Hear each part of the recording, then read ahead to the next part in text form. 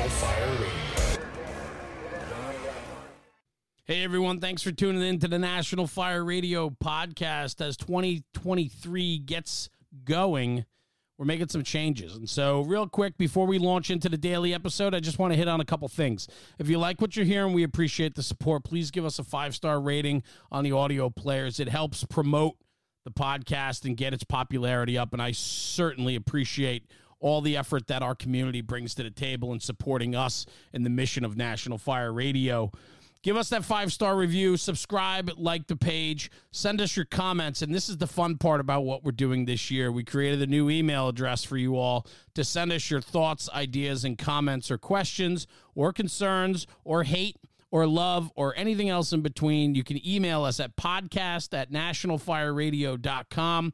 What that email address will do is it will come as a direct line of source for information regarding the podcast. And so if you have anything that you want to hit us up about the podcast, sponsorship opportunities, ad reads, to questions, thoughts, and ideas, we're going to be rolling out a question and answer episode once a week, and it's going to be directly from the emails that are sent in to podcast@nationalfireradio.com.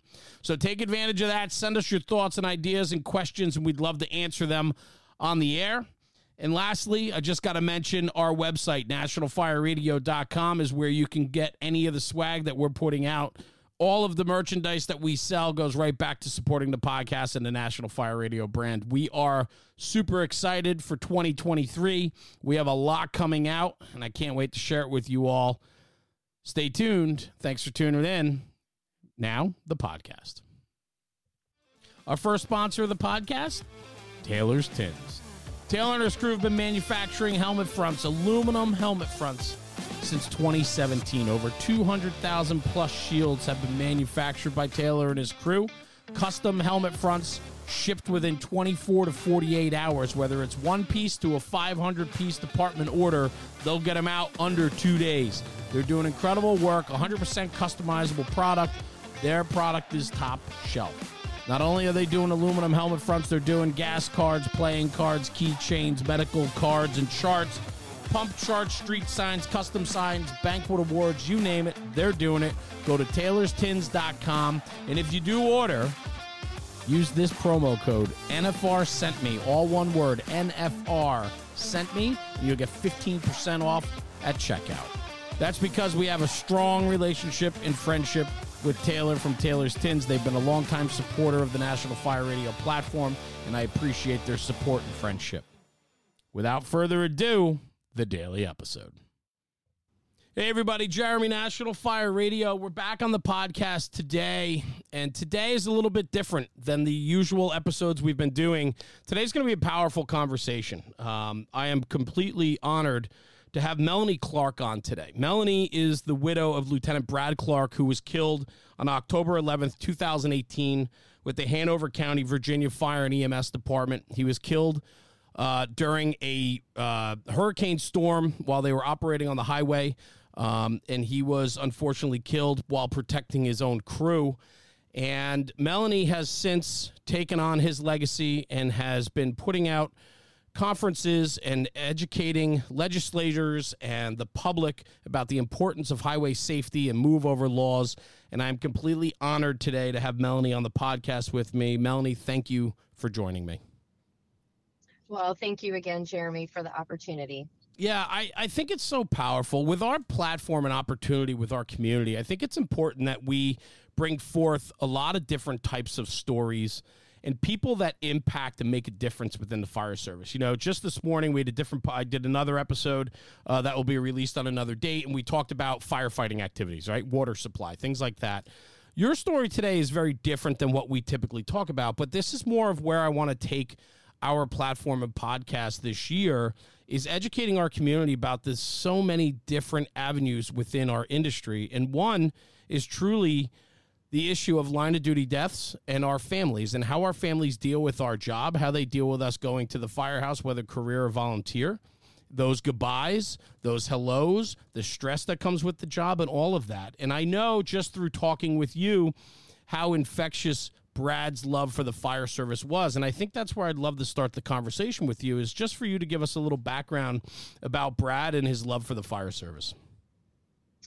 Great. Well, Brad was the type of person that you immediately gravitated towards. He would enter a room and have so much energy and joy and conversation, and he never met a stranger. So he kind of Hmm. pulled you into his circle, and he genuinely liked people. He had a heart for service. When back in 1995, actually not far out of high school, Brad joined the Army, Right. and he served honorably for years in the Army. And then when he got out, he really missed that brotherhood, that connection. Um, and so I think he, even though his father, which is kind of funny, was a firefighter, Right. and so Brad had that background, that understanding of the fire service and the realities of it, because his dad served and retired as a Henrico firefighter. So Okay. Brad knew, and it almost was like a light bulb moment for him that went off after he got out of the service, and kind of felt like he needed some direction, but he really missed the brotherhood. And it's almost like a light bulb moment came off for him. He's like, oh, maybe I should be a fireman. Yeah. Like, that's kind of a world that he was familiar with. And so he volunteered for a little bit, went through the academy in 2005, and joined Hanover Fire EMS department then. And it was it's more for Brad. It was always much more than a job, than a career. It was his passion. Right.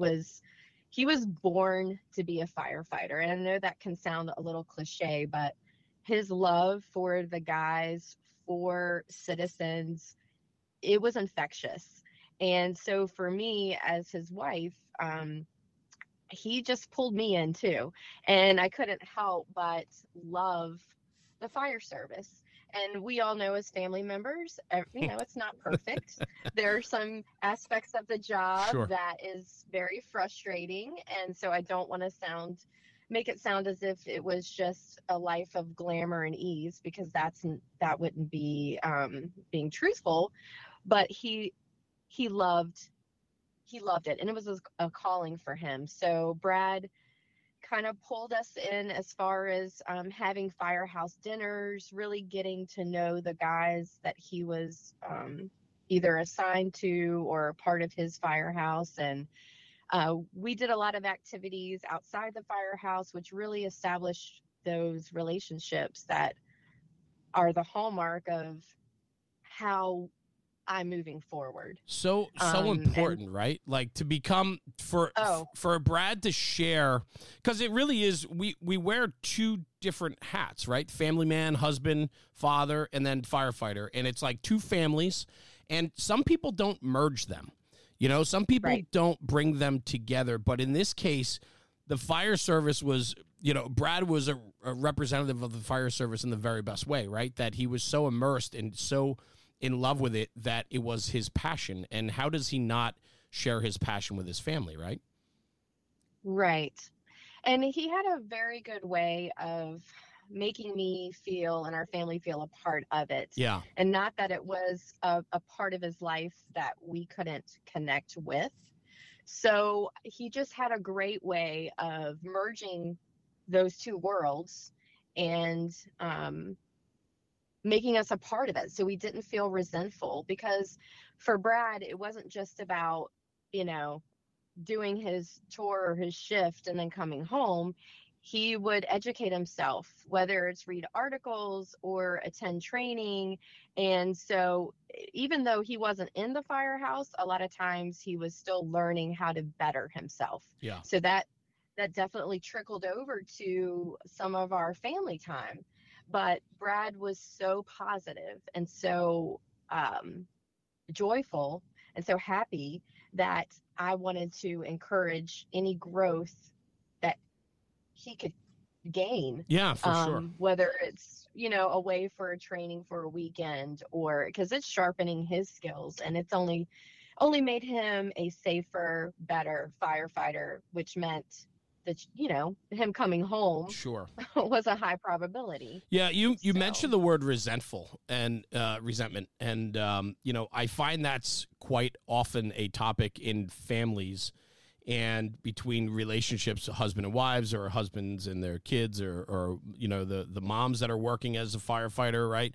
There's oftentimes there is some resentment, and I think it speaks volumes to you though that you supported his passion, because yes, it's a career and it's providing for the family, but it was also his passion, right? It's what fueled his excitement and his abilities to love, right? And so he right. needs that support, right?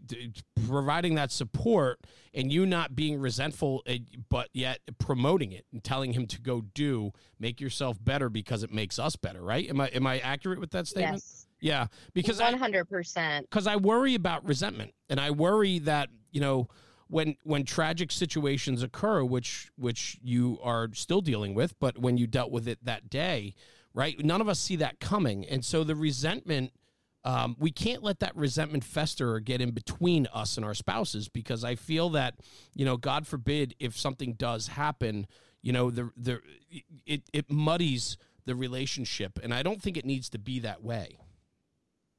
Right. I agree. Okay. And I think, like you said, the love of his career made him a happy man. Yeah. So that spilled over. What I like to tell other guys is him being a great father and a husband, that's number one. And those qualities spilled over to whatever in life he was going to do next. So what his choice was being a firefighter, but the qualities that we loved, and his patience and his loyalty and his dedication and his hard work, all of that spilled over. Yeah. And yeah, that's just the type of guy he was. He didn't, when he was home, he tried to section out time that made it feel like, okay, he was home. Although, sometimes if he was training or working on something else, I understood that time wasn't always guaranteed. Yeah, I know exactly where you're going with this. Yeah. He worked hard to provide a balance. Sure. And how he did it, I really don't know, because a lot of the guys, and I saw it in our marriage, but a lot of the guys after Brad was killed came to me and he's like, Mel, he communicated with more people in a day than a typical person does in a month, but I never felt slighted. Yeah. Yeah, no, I get it. Amazing balance of it all. Well, and communication. Communication is so important, and it's, communicating with your spouse, communicating with your children, communicating with your crews. When you're an active communicator and you're willing, I was doing a little bit of homework before, we got together today. And some of the guys that I knew that knew Brad and so on, they said that he was just infectious. His smile, his laughter, his jokes, his personality, but he was always a very good communicator. And yes. I think that matters. And I think that we need to do a better job. People need to do a better job communicating, especially with spouses, I feel. Yes. Yeah. Yeah. And, and I'm not saying that Brad came home every day. And usually, when he'd come home, I could look at him and say, oh, man, he must have got hammered out last night. Last night was really rough. I'm going to give him a little time to kind of unwind and get his thoughts together.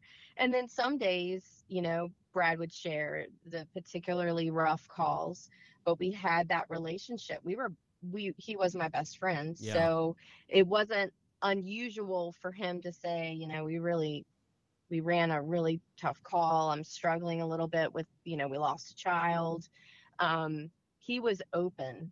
And I think because he was open, I could try to understand the best that I could. Mm-hmm. I wasn't there. I didn't run the call with him. But if I understood why he was particularly down on a day, I could, be an understanding partner. Sure. Because, I knew he had a rough night. He ran a tough call. And I can relate to that. I can't understand it, but I can, maybe give him a little bit more grace in a day than if he just came home and was in a bad mood and I didn't know what was going on. Yeah. So he did. He was an effective communicator with us. And so we knew what was going on and how to, and in turn, how to best support him. Yeah. Yeah. So take me then to My Lieutenant Didn't Come Home. October 11th, 2018. I read a little bit about the story of where a hurricane was approaching. The weather turned, and you guys had communicated, and so on. Could you just give me a little bit of background about the situation, the incident, and I don't know, I guess from where it goes from there? Sure.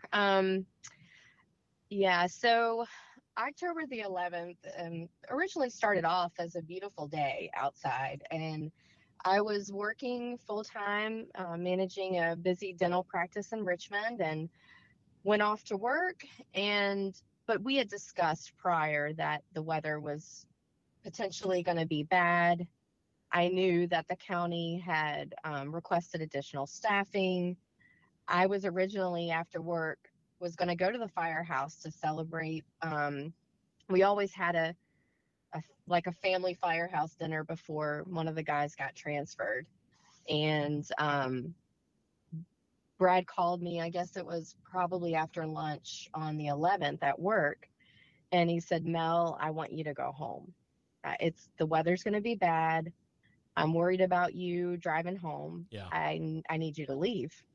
And I was like, Brad, we've got a full day of patients. Like, there are no holes. He's like, no. And he was never an alarmist. He wasn't that type of guy. Right. So I knew when he said this that it's serious. So I went to my doctor and I told her. And because of her relationship with Brad, and she knew the same thing, we canceled our patients, and we all packed up and went home. And she actually credits our lives being saved to going home early.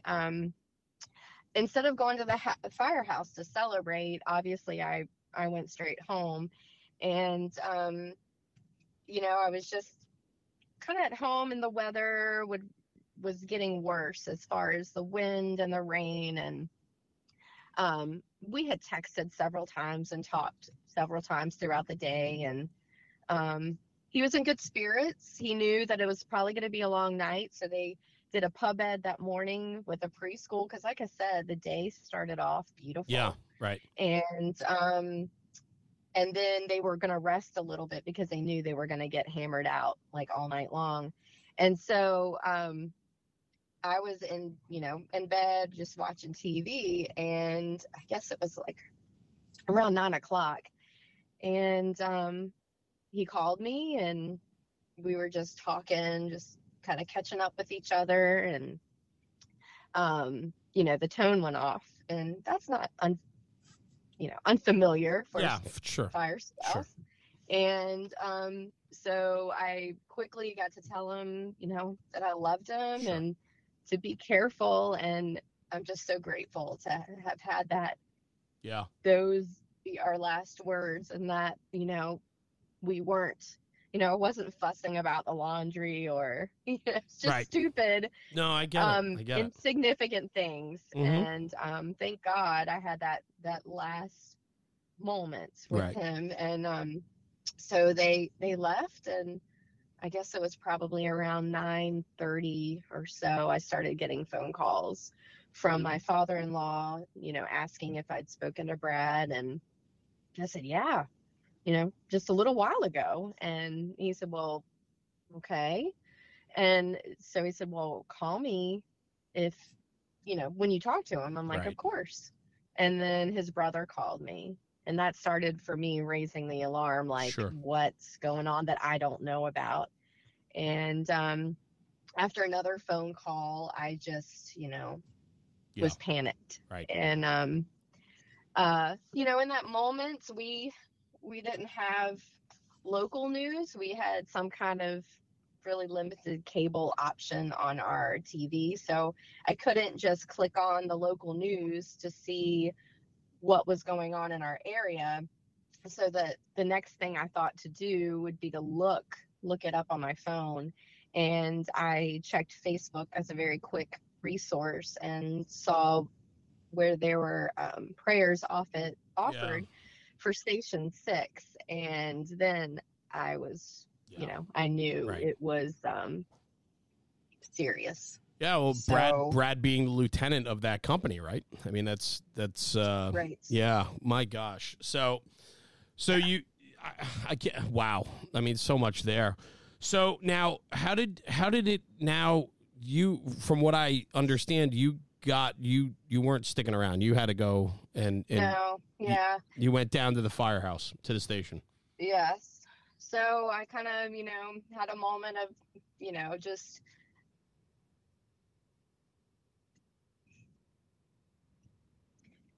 trying to gather myself. Sure. And got in my car. I think I had my pajamas on and a jacket. Yeah. And drove to Station 6, and volunteers that I'd known well, but in that moment of complete trauma, did not recognize. And that's so weird, how your brain functions in trauma. So I was kind of wandering around the bay. And what I didn't know at the time was that the chief was he was on his way to my house, but I missed him because I was in transit to the fire station. Right. So it took a little while. I kind of stumbled around in circles, and I remember because again, I didn't know what was going on. My father-in-law had, and I don't know, it's weird because some of the things I still don't know a lot of the pieces to the puzzle. Right. But he made his way to the interstate 295 and was told. And so my sister-in-law called me and just said, she only got 2 words out. Sure. And she said, Mel, and then I just knew. Sure. And so I, they walked me into the lieutenant's office that I'd been, just previously, and had good memories. Sure. And the chief joined our family that started to trickle in and told us what I kind of in my heart already knew. Yeah. Yeah. And so, I mean, wow. So with that though, the support of the firehouse, the station, right? I mean, you were supposed to be there earlier that night because it's a family atmosphere there, right? We Right. talk a lot in the fire service about, brother and sisterhood, and sometimes it's not actually what we say it is. And it feels like Station 6, where your husband was a family atmosphere. They were having a family dinner that night, right? That you were going to be at. Yes. And it was to promote one of their own, right? To shine a light. Yes. So for you to be there, it was just natural for you to go, I would assume, down there because that's what you knew, right? I mean, oh yes. Yeah. And it wasn't just that particular station. It was all the stations Brad was assigned to. Yeah. We became very close. These guys depend on each other. Sure. For life, for safety. And if you're a good and willing person, you really try to invest in those relationships. So even though it was hard for me when Transfer List came out, and I'm like, oh man, Right. but I really miss this family that we've created, but you just learn to make those connections with other people. Sure. And I have to think Brad was like ground zero for this, right? I mean, with his infectious personality and how well respected he was and how much he loved his people and loved his family. I mean, guys like that are the root of why the fire service is so good. And it's what you kind of precluded to before, is that's what got him to the fire service out of the military, was the brotherhood aspect, the camaraderie of it. No doubt. Yeah. So he's the center. I mean, he's got to be ground zero for this passion and love within the company. No doubt. And, he trained hard. He expected a lot from the guys. They worked hard. He knew that he was only efficient as the guys and his crew, and he was only safe as the guys and his crew. So he worked hard with them to build professional skills. And I remember, in particularly hard training days, the guys would relish when I would call him, because they said he would, just chew them out about their poor behavior and their poor firefighting skills. And I would call him and he would turn around and say, "Oh, hi, Buttercup." Oh, And I he'd love melt. that. So the guys would count on a phone call from me just to break, They're break up that. texting you on the side. Melanie, can you call him, please? Can you call him? We need a break. Exactly. That's very funny. So he was very outspoken about his love for our family, Yeah. for me, for the girls. 4 and daughters, it right? was not a secret. Yes. Yeah. He was the only guy in our family, and our dog was even a female, so he was so outnumbered, it's not fair. Yeah. But he was very outspoken, and I think because of that, even though some of the guys were like, "No, we can't live up to the standard that he's setting," I think because of that, it helped to establish an environment of family, right? Yeah. Because he was so in love with his family, Mhm. that was kind of contagious too for the guys. They're like, "Oh, okay, well, we can all come together and bring our wives," and and we got, as spouses, got to bond with the different stations. And to this day, I still have very close relationships with those spouses and my guys. I call them my guys because they are. Yeah. We still have super close relationships. That is so wonderful to hear, because it could go the other way too. Right. Where tragedy strikes and people fall apart and fall away from each other. But I guess the foundation was so strong that it keeps you locked in and part of this family. And, that's very powerful. And I think that that's such an important topic to talk about with our community and people that are listening to this, is that you need to invest in your people. You need to include your families, because if tragedy does strike, it matters. Everything done leading up to that day matters. And I think Yes. it's important, and it's super powerful. And in this situation, to hear you, like when you talk about that and the relationships that you have, there's a different tone in your voice when you talk about that, and you can hear that it's a sense of comfort for you, that you have, the guys, your guys, and their spouses are still there, very much in remembering Brad, but also supporting and caring and loving for you. It's very powerful. No doubt. Yeah. And, I think initially, and I know some of our close guys really struggled with when was the proper time to reach out to me. Yeah. And so a lot of them, and even because the department thought they were doing the best thing, was to tell the guys, "Look, give her privacy. She needs to mourn with her family." And I honestly, I was the one that sent a text message out to some of the guys the next day, and I'm like, "Where the hell are you?" Yeah. And it was like, "Oh my God, we were told to kind of stand down and give you your," and I understand Sure. why that Sure. was done, but for me, because of my involvement, it felt very isolating. So after that second day, and I want to back up because Yeah, please. this is just what's crucial, is the department appointed a liaison for my family, which again, I had known Scott and just had a great affection for him. And so in that most horrible time of your life, when I could not even speak and Yeah.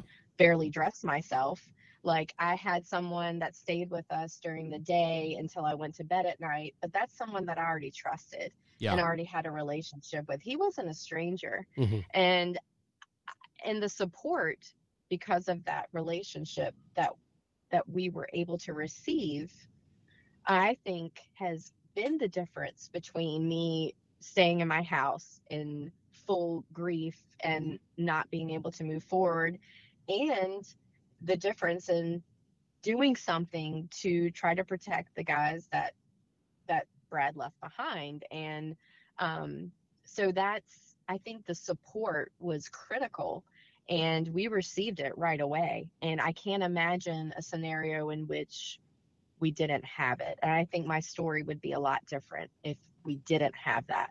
Yeah, the foundation, right? I mean, it's Right. the fact that a day later you were like, "Hey guys, where are you? Like, I need you now more than ever." And they were trying to be respectful and giving you your space and time to grieve, but everybody's a little bit different in their process. And the fact that you had such a deeply rooted relationship with these guys, you needed them, and it's just.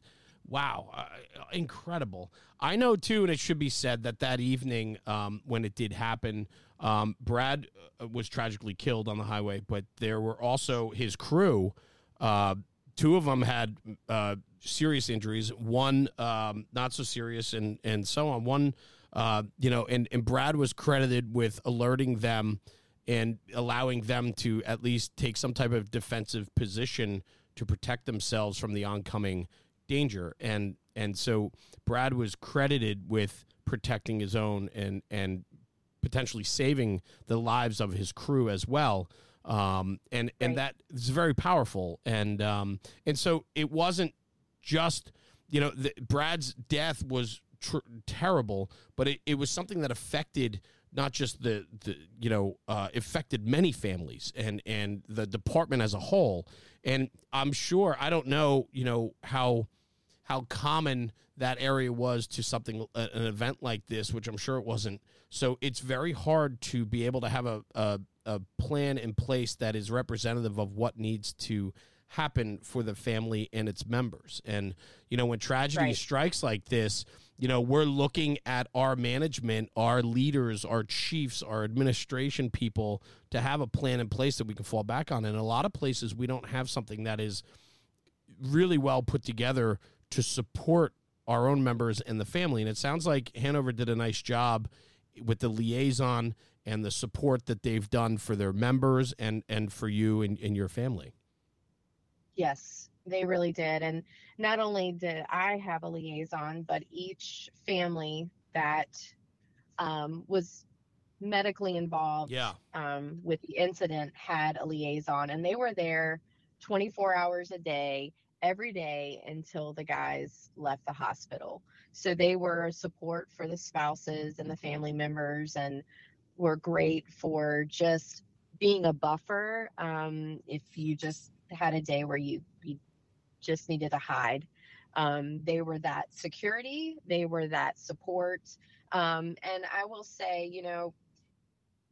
the injuries that our guys sustained, two of our guys in particular, are very physical, but the injuries that are ongoing as far as a psychological trauma, whether it be, being a survivor in the incident and unharmed, our guys have still had to battle through remaining a firefighter and dealing with calls on the interstate and still dealing with close calls, and they are still working through, and we all are working through the trauma from that day. And so survivor's guilt and the psychological trauma, the PTSD that comes from stuff like this is very real, and we're all in it together. And I think that has helped is we still check on each other, we still love each other, we're still very close, because they need the support. They still need the support, and I don't think that'll ever change.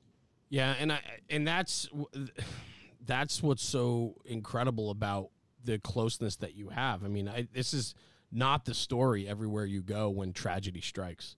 And I think, to be able to have a relationship with the others that are involved physically and emotionally, it makes a difference. And I'd like to think that it helps in the healing process when you have people that you can fall back on or lean on when you need to lean.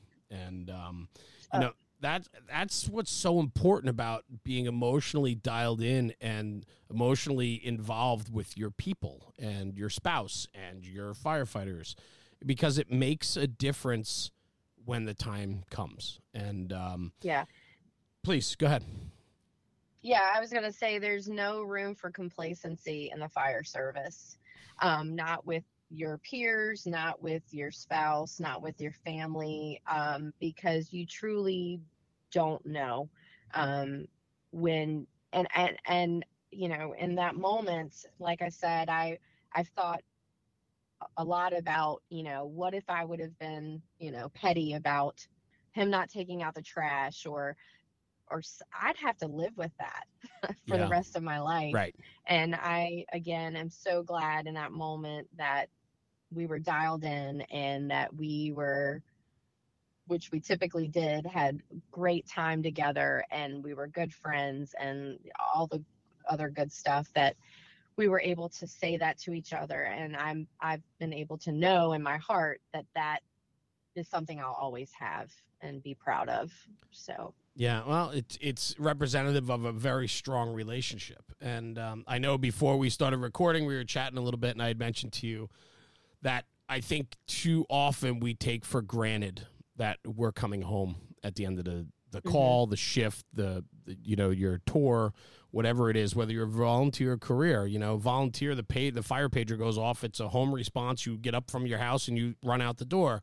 If you're career, you're at the firehouse, and when the boops go off, you get on the truck and go. And a lot of times, people leave for the firehouse and we say our goodbyes. And it could be, if we're both working, it's a quick phone call, a text message, whatever. But the value of that needs to be there. And I think what you're saying, that the idea of we can't be complacent, especially as firefighters on the fire ground, but we can't be complacent with our relationships. That is very, very deep and moving, because I think about how often I run out the door for the volunteer side, and I kiss, I'm like, we got to run. I'll be back, and you run out the door, and it's, you don't know. No. And when we become complacent with that, regret could be very damaging, I think. You're right. Yeah. Absolutely. Wow. Yeah. It is for you to go through this experience. And it's funny. I read something where it said that you were more of on the quiet side, and Brad, brought out in you a louder voice, and then through this tragedy, through his death, you've now taken on this persona of a very loud voice. And yes, I think it's incredible. And I wonder how much of that is Brad pushing you, and the memories and the stories that you have, and how he was and how passionate he was. It seems that through tragedy, you've found a way to cope and a way to heal. I'm assuming, and I'd love, correct me if I'm wrong, but I would think now I would love for you to talk a little bit about, through tragedy comes what Melanie Clark is doing today. Yes, and you're so right. He is that gentle push on days when I'm exhausted and exasperated, and I feel like, oh gosh, if I speak to another legislator, I'm going to just explode. Wow. He is that gentle push. And it's also about, I feel like in his life, his, 43 years he was with us, he did so much, and he packed it so full.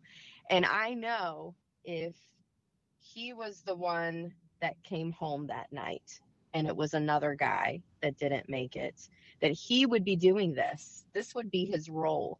He wouldn't just sit back and say, well, let me bring you a pie and let me just tell you I'm sorry. Right. And, he would be involved in trying to bring awareness to how can we better protect ourselves?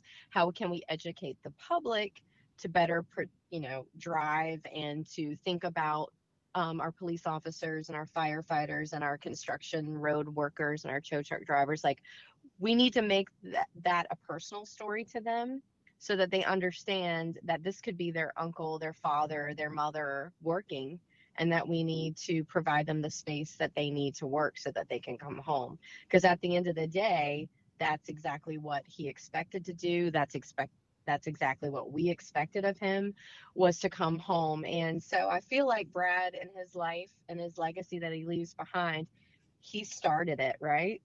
And I'm just taking that baton in a way, and I really feel like I'm doing what he would want me to do. Sure. And so, and also in that, with that, it protects the guys that are still on our busy highways and working, because I don't want to go through, and I know I will, but I rue the day that I have to sit through a firefighter funeral. I just don't know if I can handle it. Yeah. And so I doing all that I can from this to raise awareness so that another family doesn't have to go through the devastation and the pain that we have.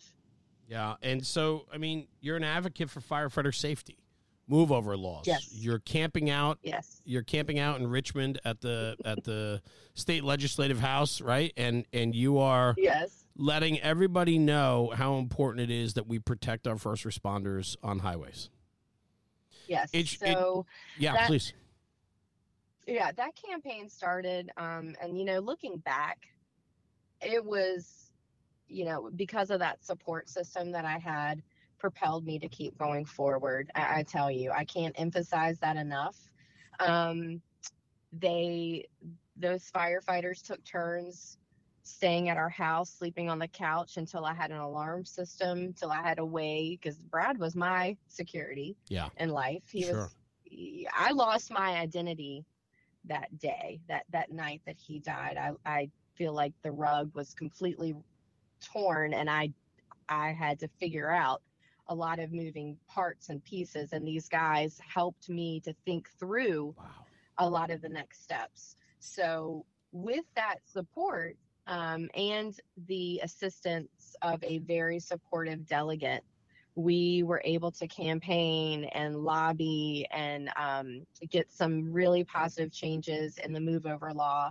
And that was done in 2019. The law was passed in July of 2019. And what it does is just increase the penalties and fines with the amendment. So our previous law was basically a traffic ticket if you fail to move over or slow down for a emergency red, yellow, or blue lights. But now it's a potential of a year in jail, reckless driving offense, and a $2,500 fine if the charges are brought forward and the judge charges the motorist with that. So, and a big part of that was just making people aware of the law in general. Sure. I think the average public was clueless about it. They didn't know what to do when you see red, blue, or amber lights. There's been a lot of confusion, but with this incident, I think it helped make that a little bit, a bit more clear. And in conjunction with the amendment to the law, we were able to pass a memorial license plate. It's through our Virginia DMV website. You can order a move over plate, which has Brad's portrait on one side, the firefighter flag in the back, and then a reminder to move over underneath. A portion of the proceeds from the plate go to the Andy Fredericks Family Fund, which Brad was particularly worked close with the Andy Fredericks Foundation, attended their training, and actually got the opportunity to speak. Which he presented. He won $1 million. Yeah, that for him was like the end all be all moment. Well, and because I'll never forget. Because his passion was infectious. I mean, exactly. It's funny because on the computer in front of me, I just have some information and so on, and there's a picture of him, and it's the picture of him like looking over his shoulder with his red helmet on, and he's got this like smirk on his face. You know what I mean? And like when you look at a picture like that, it speaks volumes, right? I mean, you can tell that he was a guy that lit up the room, and he did. And so and because of that, I mean, in legacy, right? I mean, how important is legacy. How important is working? You know, you said you said something very interesting to me. You said you lost your identity that night. And if we play this back, you'll hear me actually go, wow. I said, wow. And I started thinking about my own life and my wife, Terry. And I know how we are. We are incredibly close, and we do. We grocery shop together. You know what I mean? Because we enjoy our time together when we can do that, and so we're very close. And a lot of our life revolves around me and my doings, right? And a lot of that is the fire service, National Fire Radio, and she is an incredibly patient woman, and she's become a staple in it with me, just like you were with Brad. Yes. And so there's a lot of parallels here, and it's very powerful for me to sit here and listen to this. And when you said you lost your identity that night, I would feel that my wife would feel very much the same way. And that scares the hell out of me. Yes. Yeah. You wake up that morning and you're married, you have your day planned out, your night figured out. That next evening or that next morning he was going to leave basically right from the firehouse, and we were going to attend Olivia's parent weekend at Liberty College. Yeah. And so we had everything, hotel lined up, our vacations planned.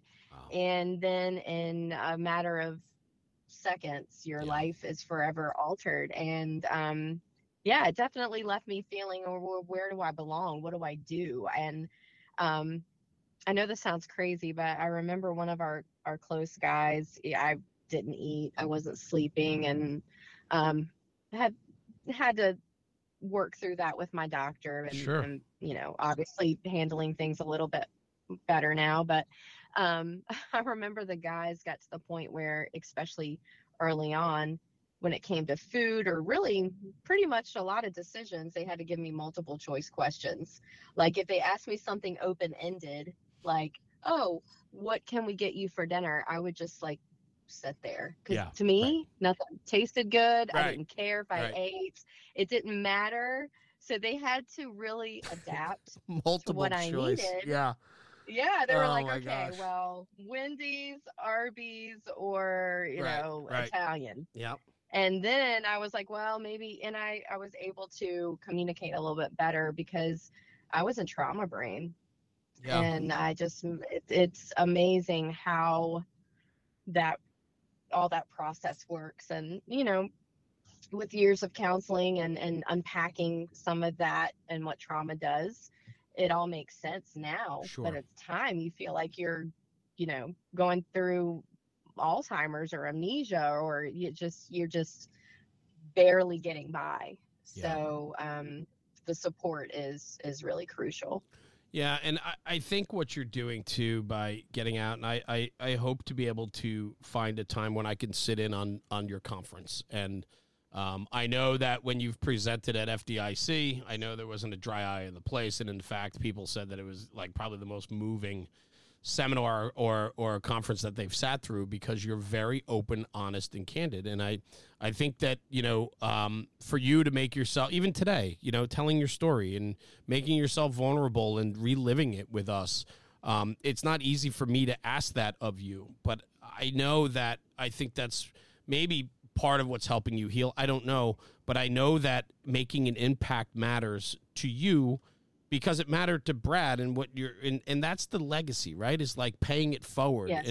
And so for you, I think this message today will hopefully, whether it's a couple realizing that complacency in their goodbyes in the morning, or the conversation of reality of, God forbid, if something happens, having things squared away. I know that was something that was very important in understanding the story, that Brad really had a lot of the details wrapped up for you in regards to if anything ever happened, and so on. Yes. And so, I think that's where it's very powerful that you share your story, and how important that is for us as a community to hear from people like you that have gone through these struggles, because it is going to happen again.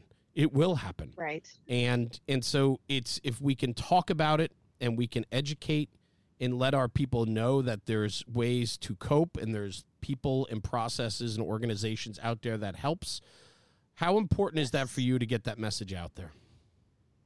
It's crucial. You know, it's about education, and I travel to a lot of different places, not just firefighters do I speak to, but everywhere I go, my message may be a little different. But it's so important. And if I'm speaking to firefighters specifically, you know, it is important. If you love your family, wouldn't the natural thing to do is to protect them? Yeah. And what does that look like? And, you know, for Brad, I'll never forget. I was going to a station and having dinner, and he asked me to come in the lieutenant's office. And he's like, Mel, I've got a letter that I wrote. And I'm like, oh, okay. And he said, you know, I only want you to read it if something happens to me. And I just like try to shut down that conversation. And I was like, no, I don't want to talk about this. Like, we're getting ready to have dinner. Like, what's going on here? And he, even though when it came to me was a little bit like butter, he was very firm. And he said, you know, I don't want you to ever have to read it unless you absolutely have to. Or I don't want you to read it unless you have to. But it's here. And if something happens to me, I want you to know that it's here.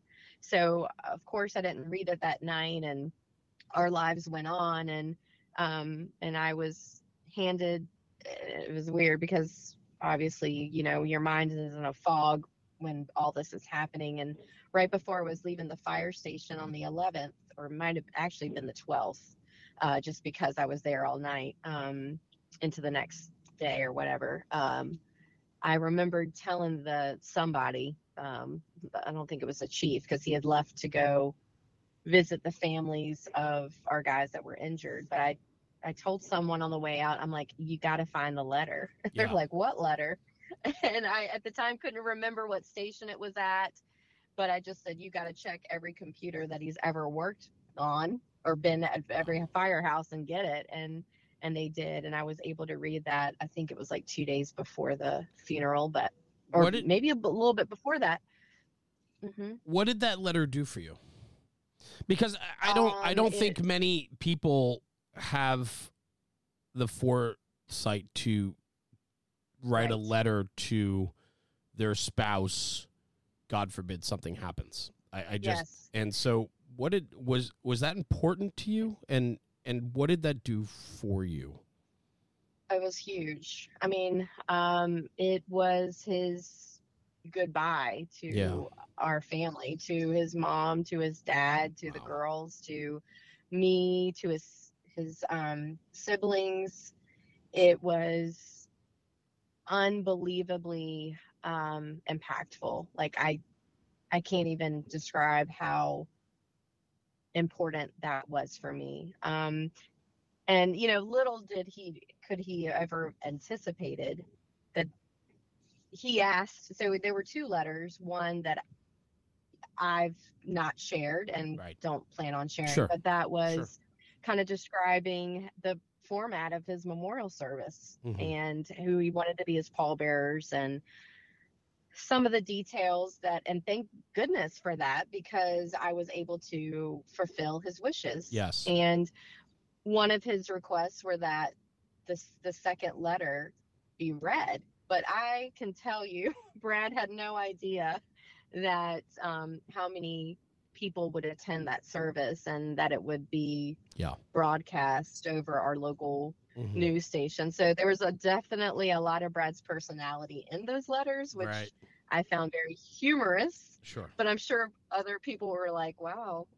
Yeah. No, I understand. Sure. It's a sense of humor. And as a firefighter, I think that's part of the job. Hiring process is you have to have some sort of sense of humor. So are those just cherished treasures for you? I mean, it oh, no doubt. Yeah. No doubt. Yeah. And you know, everywhere I go, the guys get to hear that. So his brother, who is pretty much his twin, they look alike. Their mannerisms are alike. They're so alike. It's just crazy.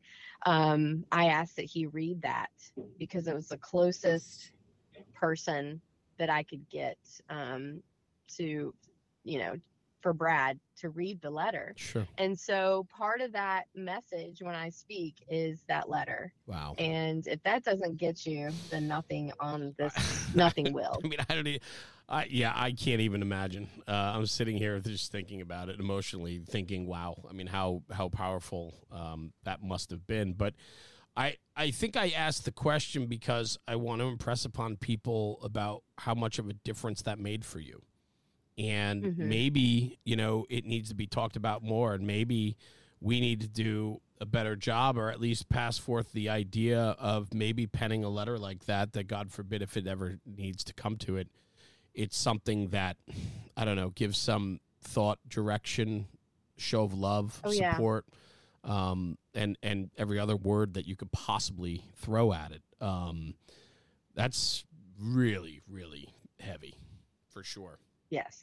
So. Yes. And I don't know where that really came from. I don't know if it's because he was reflecting on his military service. Yeah. And maybe that was something, but he had been out of the military for so long at that point. I think Brad had an overwhelming want to make sure we were protected. And, he felt the breezes of the cars going 80 miles per hour. And we had talked about that before he passed, that those near misses that they had on the interstate or the busy roadways. And so we had that conversation. So I'm not sure what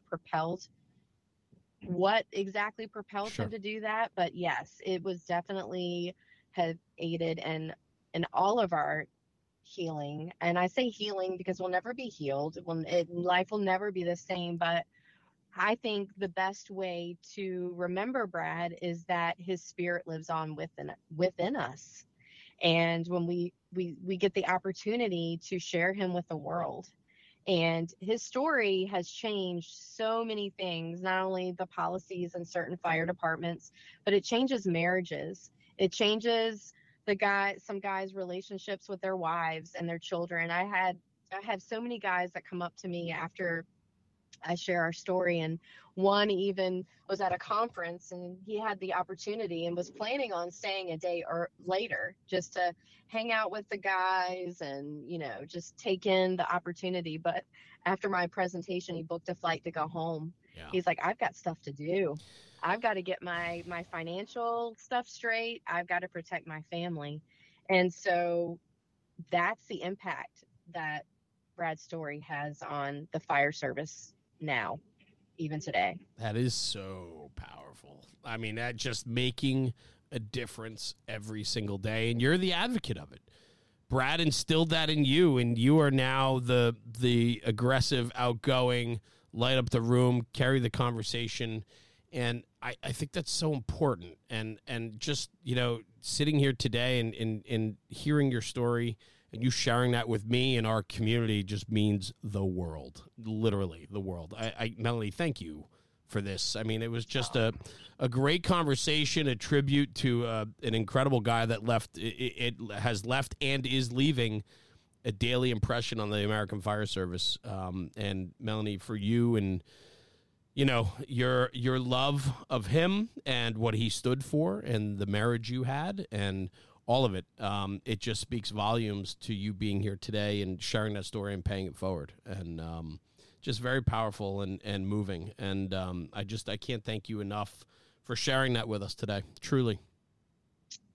Well, it's the passion he instilled in our family and in me. And I am humbled and by all the opportunities I've had to share his story and to hopefully impact change, definitely in our state, but hopefully the ripple effects have been felt well beyond our state, to just, make motorists remember that our guys are out there because they're responding to an emergency for someone else. And the right thing to do is to move over, give them a lane, give them space. And because that's their office out on the roadways or wherever an emergency happens. They don't have shelter. They're out, they're exposed, and they're there because we need them there. So, I'm humbled by the opportunity. For sure. And it's such a strong message, and so much can be taken from this hour-long conversation today. So Thank you so much. If people want to reach out, and communicate with you, maybe see where you're presenting or have the opportunity to present somewhere, where can people get a hold of you? Where can they find out more information from you? Yes, good question. I am working on a website, but that's under construction still. But right now you can find a lot of educational information, what I'm doing going forward on my Move Over VA Facebook page. And I also have an Instagram, and it definitely has Brad's story on there, why I'm doing what I'm doing, and some of the opportunities that I have to speak. And one of the latest things, which is really cool, is I was able to speak to a driver's ed program in a high school. Wow. And I think that's super important if we can get these young, impressionable drivers while they're young and before they develop horrible driving habits, that'll be helpful too. But yeah, a lot of pictures, a lot of information are on the Move Over VA Facebook page. Move Over VA on Facebook. We'll certainly put the link in the narrative on the podcast so people can get there. To our listeners, if you haven't heard Melanie speak, from what I know, it is a very powerful conversation. This past hour has been very moving and powerful as well. And just pushing forward the legacy of Brad and his mission to better the fire service. And that's now being done through Melanie. Melanie, thank you so much today for joining me on the podcast. It just meant the world. Thank you. Oh, thank you for the opportunity. Cool. Hang out right where you are. I'm just going to sign off, and then I'll come right back, okay? Okay. Everybody, thank you for tuning in for another episode of the National Fire Radio podcast. Melanie Clark, a very powerful and moving conversation today about the line of duty death of her husband, Brad, and her mission today of paying it forward and bettering and protecting ourselves through the Move Over laws and protecting our own. And just an incredible conversation from a very strong woman who has something to do and focus on and move forward by protecting us. And what a great conversation. And with conversation comes the necessity to bring it back to your firehouse and talk about it, because as we talk about the job, we're making the job better. Thank you for tuning in. We'll see you at the next one. Jeremy, National Fire Radio.